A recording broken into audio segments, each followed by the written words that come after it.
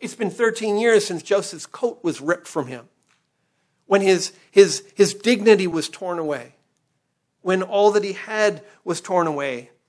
But he'd put his faith in God and the promises that God had made to him. And now in verse 42 it says, Pharaoh took his signet ring from his hand and put it on Joseph's hand and clothed him in garments of fine linen and put a gold chain about his neck. What his brothers had torn away, had stolen from him, now God restores.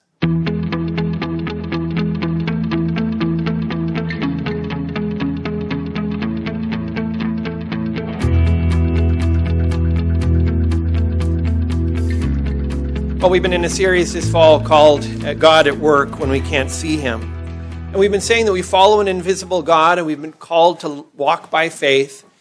And yet Scripture gives us some understanding of how God works, some of the principles by which he often operates, so that when we're in those situations when it just feels like life doesn't make sense, we can have a guide, a template to understand his working and to make better sense of God's ways. This morning we're talking about what difference does God make. And some people are threatened by those kinds of questions, and yet if you've been with us since the beginning of Joseph's story, you know that we've been dealing with a lot of difficult things in Joseph's life, and it's a question I think at this point in our series that we need to deal with. We need to ask. Ricky Gervais had an article in the Wall Street Journal where he entitled the article "Why I'm an Atheist," but he shared his story growing up, church background. In his terms, he said, I believed in God, loved Jesus, he was my hero, and yet there was a day when that changed. He talks about one day when he was sitting at the kitchen table drawing a picture of his hero, Jesus, and his 19-year-old brother came in. So his brother, 11 years older than him, he said he was one of the smartest people smartest people he knew. But his brother, while also being very smart, he had a habit of talking back and getting himself into trouble. Ricky, on the other hand, a little hard to believe now, but Ricky was the good one. He was a well-behaved kid. He was the one who always pleased his mother. And on this particular day, his brother, Bobby, comes in, sees Ricky at the kitchen table drawing a picture of Jesus on the cross excitedly, and he says, "Why do you still believe in God?" And while Ricky was not particularly thrown off by the question, his mother's reaction stood out to him. When he said that, his mother panicked at the question. And she said, "Bobby?" And Ricky knew what she meant by Bobby. It was clear that she wanted him to shut up. And he couldn't figure out why. Couldn't figure out why his mother was so threatened by that question. He later described what went through his mind. He said, "Why was that a bad thing to ask?" Oh, hang on. There is no God. He knows it, and she knows it deep down. It's as simple as that. I started thinking about it and asking more questions, and within an hour, I had become an atheist. He had given up. Don't you wish that his mother had a good answer to that question? Don't you wish that his mother at least had the courage to let Ricky answer the question, because he would have been happy to answer it? And I wonder if you have an answer to that question. Why do you still believe in God? And related to that, if you've been tracking with us as we have been walking through the story and the life of Joseph, you know that there are some other questions that we need to ask. Joseph has suffered bullying. He's been threatened with murder. He's been sold into slavery.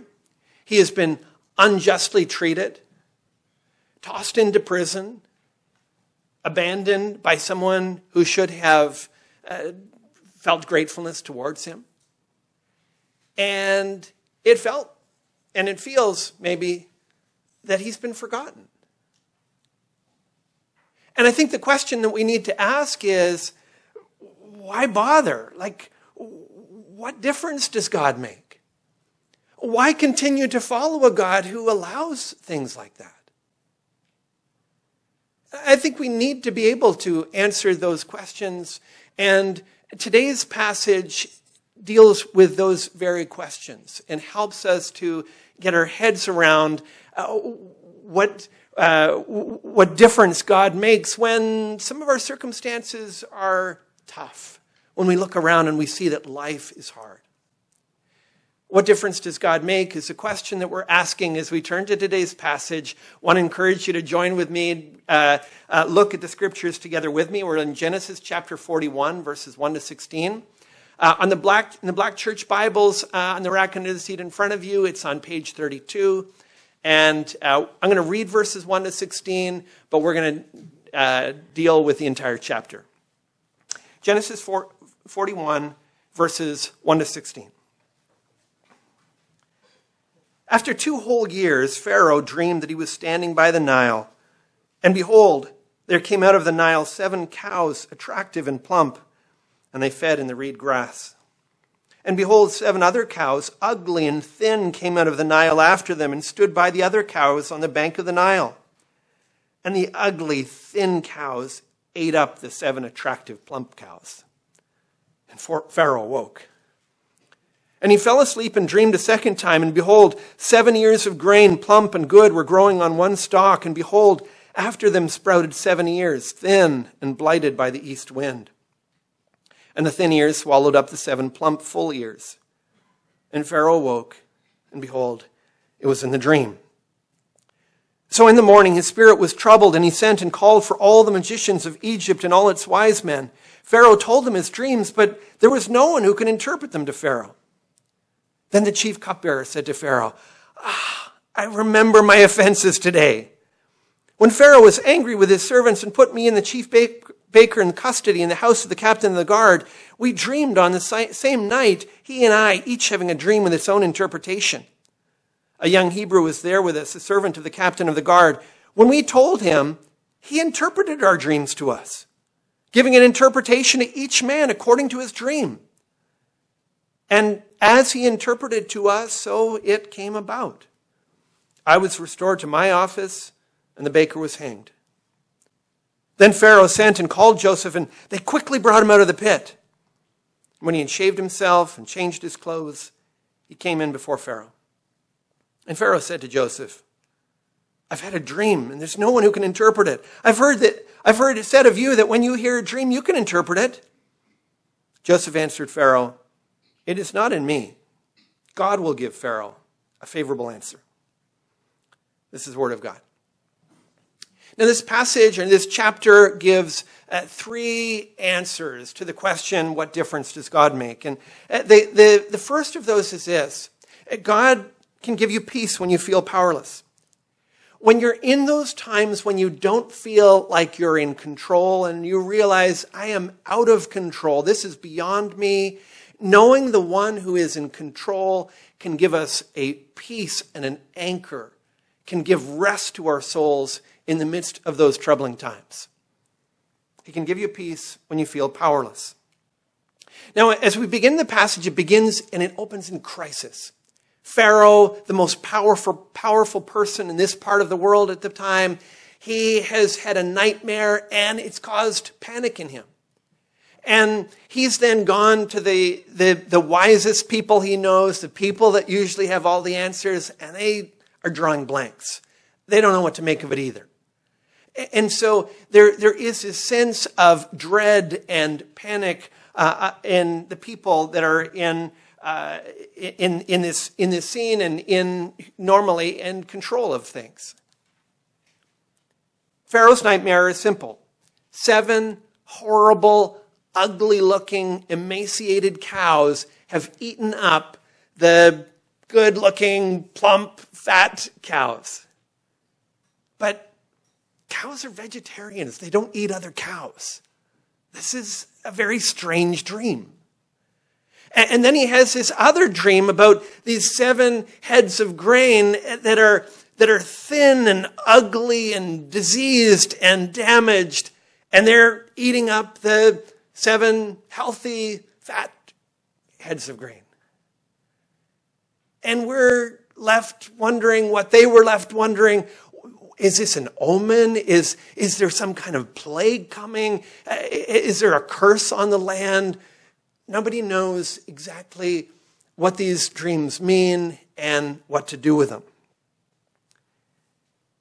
In verse 8, when Pharaoh wakes up, it just says, in the morning his spirit was troubled. Again, his advisors can't help him. The wise men are turning out in this moment not to be very wise.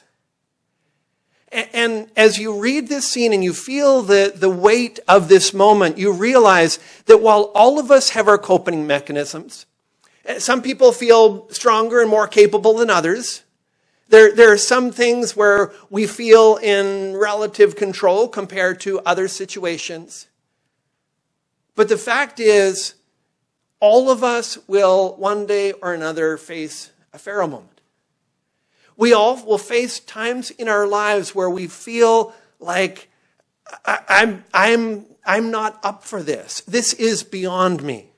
It is a challenge that I don't have the resources to deal with, and I don't have the way to get through. Ricky Gervais will face one of those days. His older brother Bobby, as strong and smart and capable as he seems, he will face one of those days.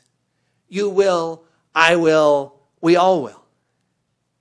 And when you face that day, your relationship with the creator of the universe changes everything. Your connection to him, your faith and trust in him makes a difference. It is in that day when we feel not only our need of him, but the confidence that he gives us in those difficulties. If you're someone who's turned your back on God or just had a casual or superficial relationship with him, then the sense of powerlessness will be overwhelming. We will take a difficult trial and we will add weight to it, add difficulty to it, because our mind will be swirling with fears, questions, doubts that we don't know what to do with. Show me someone facing a nightmare in their life, as Pharaoh was, as his advisors were, because their jobs are on the line, remember? Show me someone in that situation and tell me that God doesn't make a difference. Tell me that it doesn't matter what you think about God. Now, Pharaoh wants to treat Joseph like a fellow power broker. Pharaoh is a powerful person. He hears, there's a powerful person in the realm of dreams. I'll call him up and I'll get him to deal with this. In verse 15, he says, I've heard it said of you that when you hear a dream, you can interpret it. Now remember, for a long time, Joseph has been feeling neglected, underappreciated, undervalued. It would be very easy in this moment for him to be moved by the flattery. Oh, thank you for noticing. I'm glad you've recognized my talents. I do have kind of a knack for dreams. That's kind of my deal. He could have responded that way. And yet, here he is with the most powerful person in the world as far as he's concerned, and he flatly rejects him. He flatly sets him straight.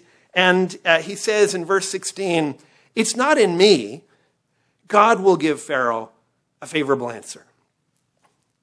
Joseph has no money. He has no status. He has no power. He has no position. And yet, he is standing in a position of confidence because of his relationship with God. And the most powerful person in the world, at least in Joseph's world, is In weakness, in fear, and in his spirit, he's deeply troubled. God makes a difference in those moments. Your relationship with God makes a difference in those moments. I love Joseph's conviction. He hasn't even heard the dream yet. And yet he is convinced that God is the solution to it. He's convinced that God will be the answer to whatever Pharaoh has dreamt, whatever Pharaoh is dealing with.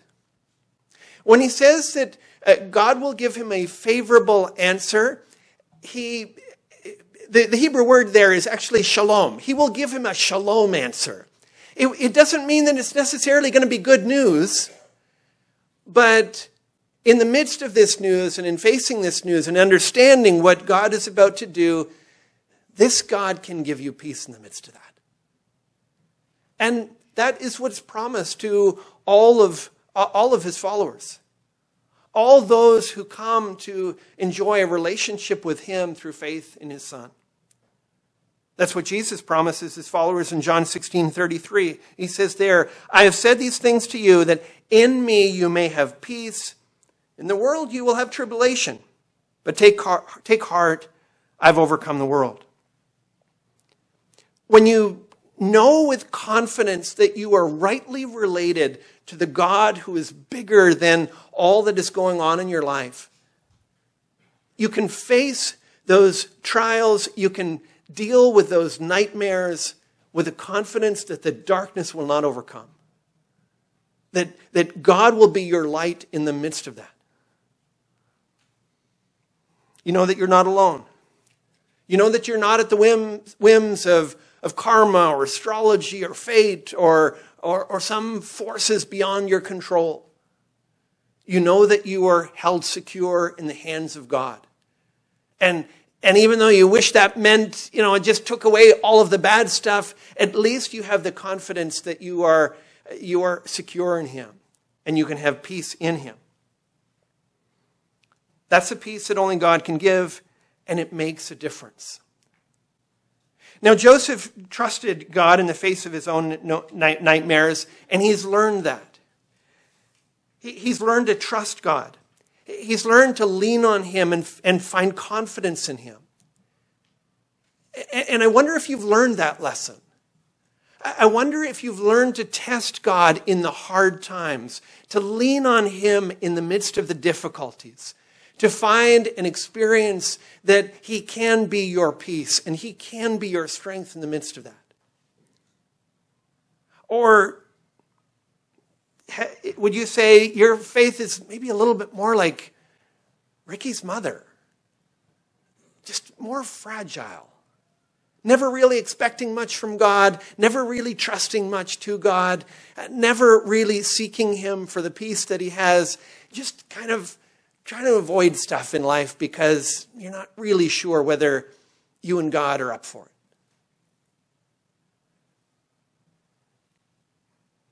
Faith in Christ matters. God matters in those times. God makes a difference. He's the one who can give you peace when you feel powerless. He's also the one who can make you fruitful in your affliction.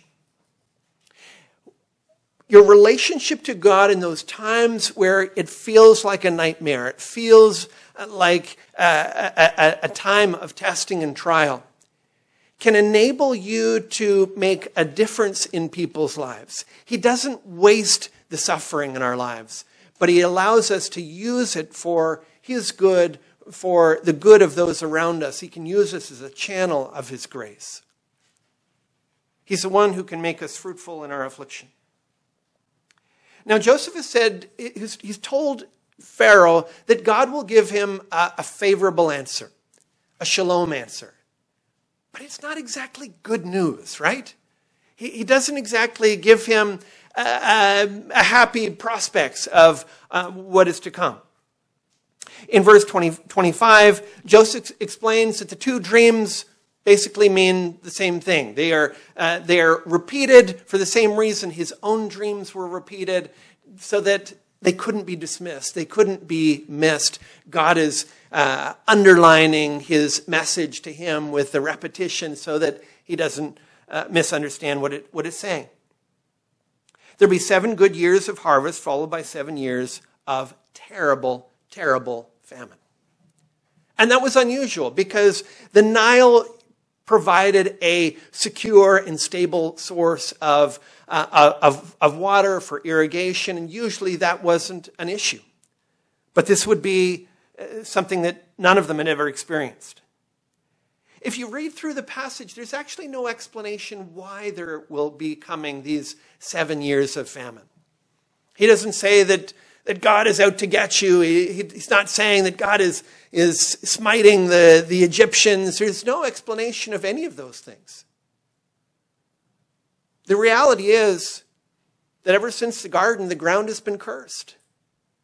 And so we face afflictions in life. It doesn't matter whether you are Pharaoh and the most powerful person in that part of the planet, with all of the money, all of the authority at your disposal, you're going to face afflictions. It doesn't matter whether you are a slave, in Joseph's case, an immigrant slave without any power, without any authority, without anything physically going for you, you're going to face afflictions too. We all face afflictions. Nobody is spared them. The Bible warns of that. The Bible explains that. Even still, people sometimes say, yeah, look what happened to that person. It's proof that God doesn't exist. No, actually, it's proof that God does exist. This is exactly how God said it would happen. Nobody is spared suffering, heartache, sickness, or loss. And that's actually a good thing. That's actually a good thing because if all our problems in this life could be solved with enough money and the right technique, then we would be utterly unprepared for what comes next, because the problem of death and the judgment that follows can't be solved with enough money or the right techniques. If we could just wipe away all the problems in this life, we would be unprepared for what comes at the end of this life. And the scripture says man is destined to die once and after that to face judgment. That's a trial that we all need to be prepared for. And so the only question that matters isn't whether you think that it's fair that God allows the affliction that comes in this life. It's whether or not you'll face it with the help that he gives. Now, God raises up Joseph for this moment. We have seen that he has had a dream 13 years in the past already that has been preparing him, foreshadowing this moment. But the moment that comes, he hasn't raised up Joseph to do away with the affliction, to make it not happen. He's raised up Joseph to enable him to help the people cope with it, teach them how to deal with it. Starting in verse 34, Joseph essentially tells Pharaoh he's going to have to set aside 1/5 of the harvest every year for 7 years so that when that terrible, terrible famine comes, they'll have something to live off of. Usually in Scripture, when God's people tell powerful leaders, hey, just heads up, something bad's going to happen, this is what you might want to do to it to respond, what do they normally do? They reject the advice and cast them down and send them out and do their own thing, right? Instead, Pharaoh here responds with humility. He listens. He does what Joseph says. In this case, it'll involve imposing a new 20% tax on people.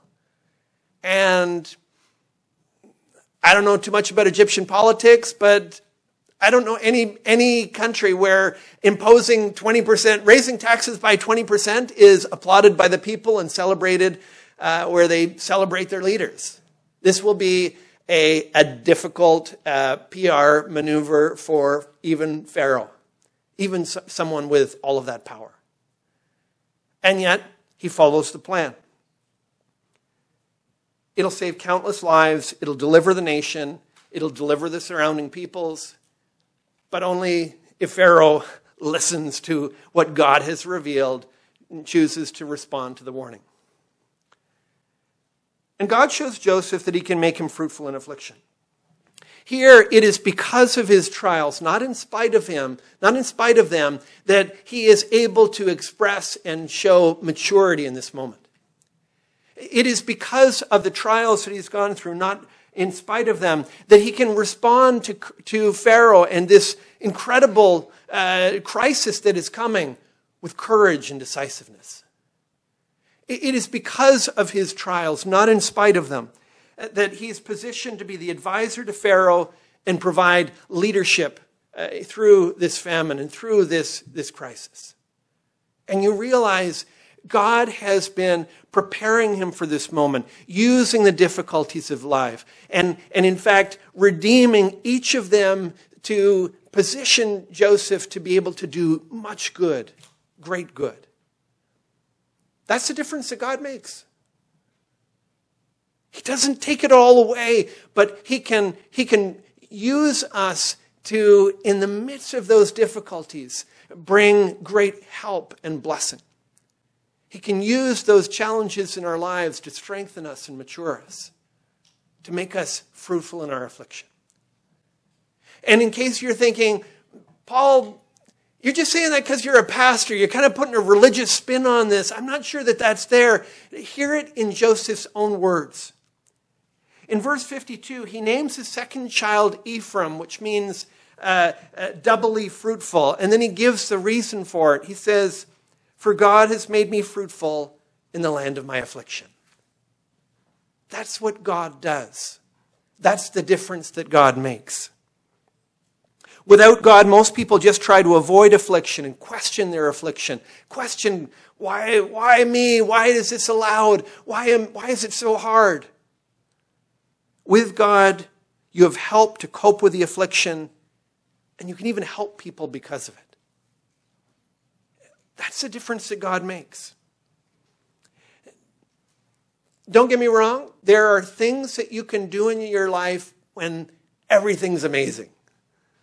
And frankly, we'd like to have more of those times. We'd like it to always be like that. But there are things that you can do in this life only because you have walked through the suffering. Only because you have leaned and rested in God in the midst of your difficulties. You learn in those moments that when you trust God in your suffering, you learn to minister to hurting people. And what you come to realize is, in this world, there are a lot of hurting people. A lot of people that need ministry. And as you walk through those circumstances, God prepares you to be able to make a difference. So we've said faith in God does make a difference. He's the one who can give you peace when you feel powerless. He's the one who can make you fruitful in your affliction. And finally, he's the one who can redeem all your losses. He'll bring good out of evil, and when he writes the final chapter in your life, he will replace our suffering with joy to the extent that we will forget the hardships and the difficulties that we'd faced. He'll redeem all of our losses. Now, last week we saw that Joseph had been waiting 11 long years since he had first received those dreams, those promises of what God was going to do in his life. He's been waiting 11 long years. And it felt like, no, this is the moment. He has just done this great act of kindness and offered help to someone who is working right alongside Pharaoh, someone who has his ear. And all he's asked is to be remembered. And he's been forgotten. And it felt like God had forgotten him. And yet, what we saw then and what we're seeing in this passage fulfilled now is that God hadn't forgotten him. He was waiting for this perfect timing. Because God had a bigger plan than just Joseph's comfort. God had a plan to rescue people. Millions of people who would have otherwise died had this timing not been fulfilled. And Joseph hadn't been raised at just this moment. Since last time we looked, we have waited 2 long years, or Joseph has waited 2 long years for him to finally be elevated. But when the perfect timing comes, it comes in a hurry. In fact, it's described in hurried terms so that we will feel that sense that, yeah, when it's time, it's really time, and it happens all of a sudden. In verse 14, when they called Joseph, it says, they quickly brought him out of the pit. And there'll come a time for all of God's people when God's relief will rush in. It'll feel like we're waiting forever, and then all of a sudden, God will invade either in this life or the next. He will invade our timetable with his relief, and it'll feel like it has happened all of a sudden. It's been 13 years since Joseph's coat was ripped from him, when his dignity was torn away, when all that he had was torn away. But he'd put his faith in God and the promises that God had made to him. And now in verse 42 it says, Pharaoh took his signet ring from his hand and put it on Joseph's hand and clothed him in garments of fine linen and put a gold chain about his neck. What his brothers had torn away, had stolen from him, now God restores. God redeems those losses in our lives. In verse 43, we're still remembering, wasn't there something in that dream about people bowing down to you? Isn't there something going on about that? Here in verse 43, Joseph is given one of Pharaoh's chariots, and people run ahead of him and shout in the streets, bow the knee.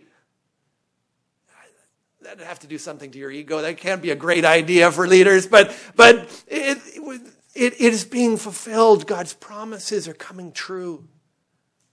The dream is alive. And the point isn't that we're all eventually going to be famous. The point isn't that we're all going to have our own chariots and everyone's going to be that's not the point. The point is God keeps his promises. The point is that eventually he will fulfill all that he has promised to us. We'll be clothed in robes of righteousness. We'll be ushered through streets of gold into the presence of God. We will know his forgiveness, his cleansing. We'll be made new. We'll enjoy rest, freedom. We'll know that peace and fullness in our hearts. That day will come. It'll feel like we've been waiting forever, and then it'll rush in upon us. And when that day comes, nobody's going to be asking, what difference does God make? Bobby won't still be asking, why do you still believe in God? And you know what?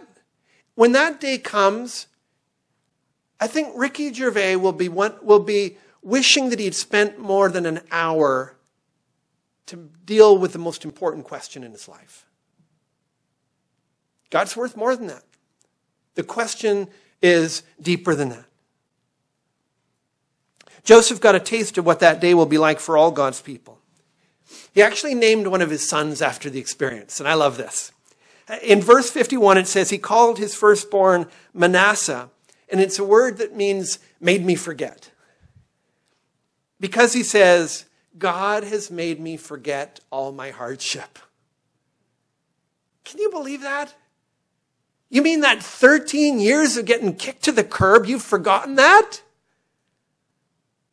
You could just, that could be erased from your memory? Now, it's not all gone. It's not all gone, but it's been transformed. Those memories, he's now seeing them from God's perspective. He's now seeing them in light of the fulfillment. And he's seeing them totally differently. Imagine your worst nightmare, if you would. Think about your bitterest trial. Can you imagine a day when you can't even remember the pain of it? Can you imagine a day when you look back on all that you've been through and the bitter difficulties of it, and yet as you look back, in light of God's plan, in light of what he's done, in light of how he has come and redeemed you, you will look back and all you can do is smile. Can you imagine that's even possible? Joseph has been in that, and he's saying, it is possible. This is what God has done in my life. This is what God does in our lives. Remember Jesus on the cross. How could you experience a worse tragedy? Stripped, beaten, nailed to a cross. And you know what he had in his mind the entire time? The scripture tells us, for the joy that was set before him, he endured the cross. God makes us forget. He transforms those losses. He redeems them. And that's a promise given to all who put their trust in Jesus and cling to his promises. Revelation 21:4 says that he will wipe away every tear from their eyes, and death shall be no more. Neither shall there be mourning, nor crying, nor pain anymore, for the former things have passed away. In that day, nobody will be asking the question, what difference does God make? Why do you bother? What good does he do anyway? Nobody will be asking those questions. Those won't be the questions of the day. But for those people who have never moved past those questions, those people who have been stuck on them, they'll feel powerless, but there'll be no peace. They will feel the affliction, but now there'll be no one to help. They will feel their losses, but there'll be no one to redeem them. Having rejected and rejected and rejected the offer of salvation that was held out to them in Jesus Christ, they will face that final day, that final judgment, and realize they are all alone without the resources to deal with it. No way to cope. Don't be that person. If you are sitting on the fence with Jesus this morning, don't be that person who throws up your hands and say, why do you still bother? What difference does he make?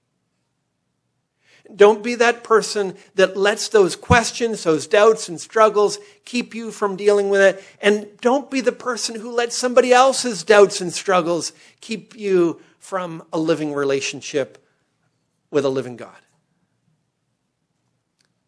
If you're a parent this morning, don't panic at your kids' questions. Don't freak out that somebody's possibly doubting what they've been told. God is big enough for our questions. God is big enough for our doubts. God is big enough to face. People can kick the tires. If we are afraid to let that happen, what does that say about our faith? What does that say about our God? If he is true, if he is real, we can ask those questions. We can kick the tires. We can test him and see his goodness, see his might, see his power. And that's what we should want for all of our children. That's what we should want for our neighbors and our friends and our coworkers. Those questions should be opportunities, not threats to us. God makes a difference. We should hear those questions, and we should light up when we hear them, because we have an answer. We have a God who is alive and real. He changes people's lives, and everybody needs him. So let's look to him now. Let's call on his name and ask him for his help. Oh, Father in heaven, thank you for the difference that you make in our lives. Thank you for the peace that you give to us. Thank you for what you do through us in other people's lives as we open ourselves up to be used by you. And thank you for redeeming our losses. You are the God who makes us forget all our hardship, because you replace the pain with your joy. And in your presence, we have great hope. Father, if there is anyone still sitting on the fence with you, letting other people's questions and doubts keep them from trusting, keep them from responding, draw them near. Speak into their lives. For we ask in Jesus' name. Amen.